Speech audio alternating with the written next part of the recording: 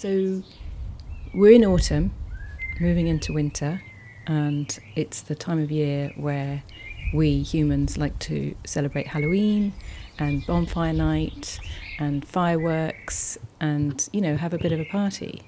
What's that like for you as a hedgehog? So for me, it's not great. People would have pumpkins for me, and I can't eat those because it really makes my tummy upset. So I get diarrhea, and sometimes that can cause gastroenteritis, and I can get really dehydrated. And if I get really poorly, I could die. So I don't really like pumpkins very much. It's a bit like bread and milk. It makes me very poorly. And then after Halloween, we've got some fireworks and some bonfires. What happens to you in those times? Ooh, well, I don't really know what you mean by bonfires, but I do find all these sticks put together.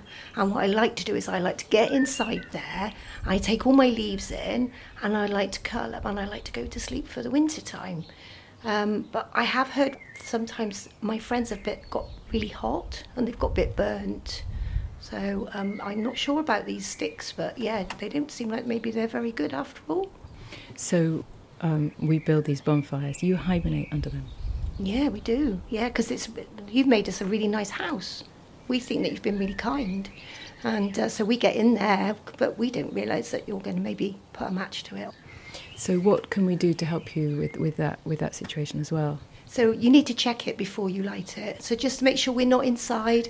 The problem with us is, of course, we don't run away from things. We like to just curl up tight, and we don't really realise what's going on.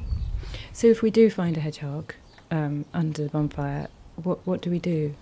Well, we need to relocate. So the best thing would be to maybe put us in a box, put us in the shed or in the garage, have your fireworks and your bonfire, and then let us out afterwards.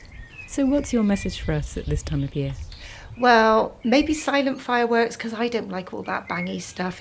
My hearing's about 10 times better than yours. So please don't leave your pumpkins on the floor.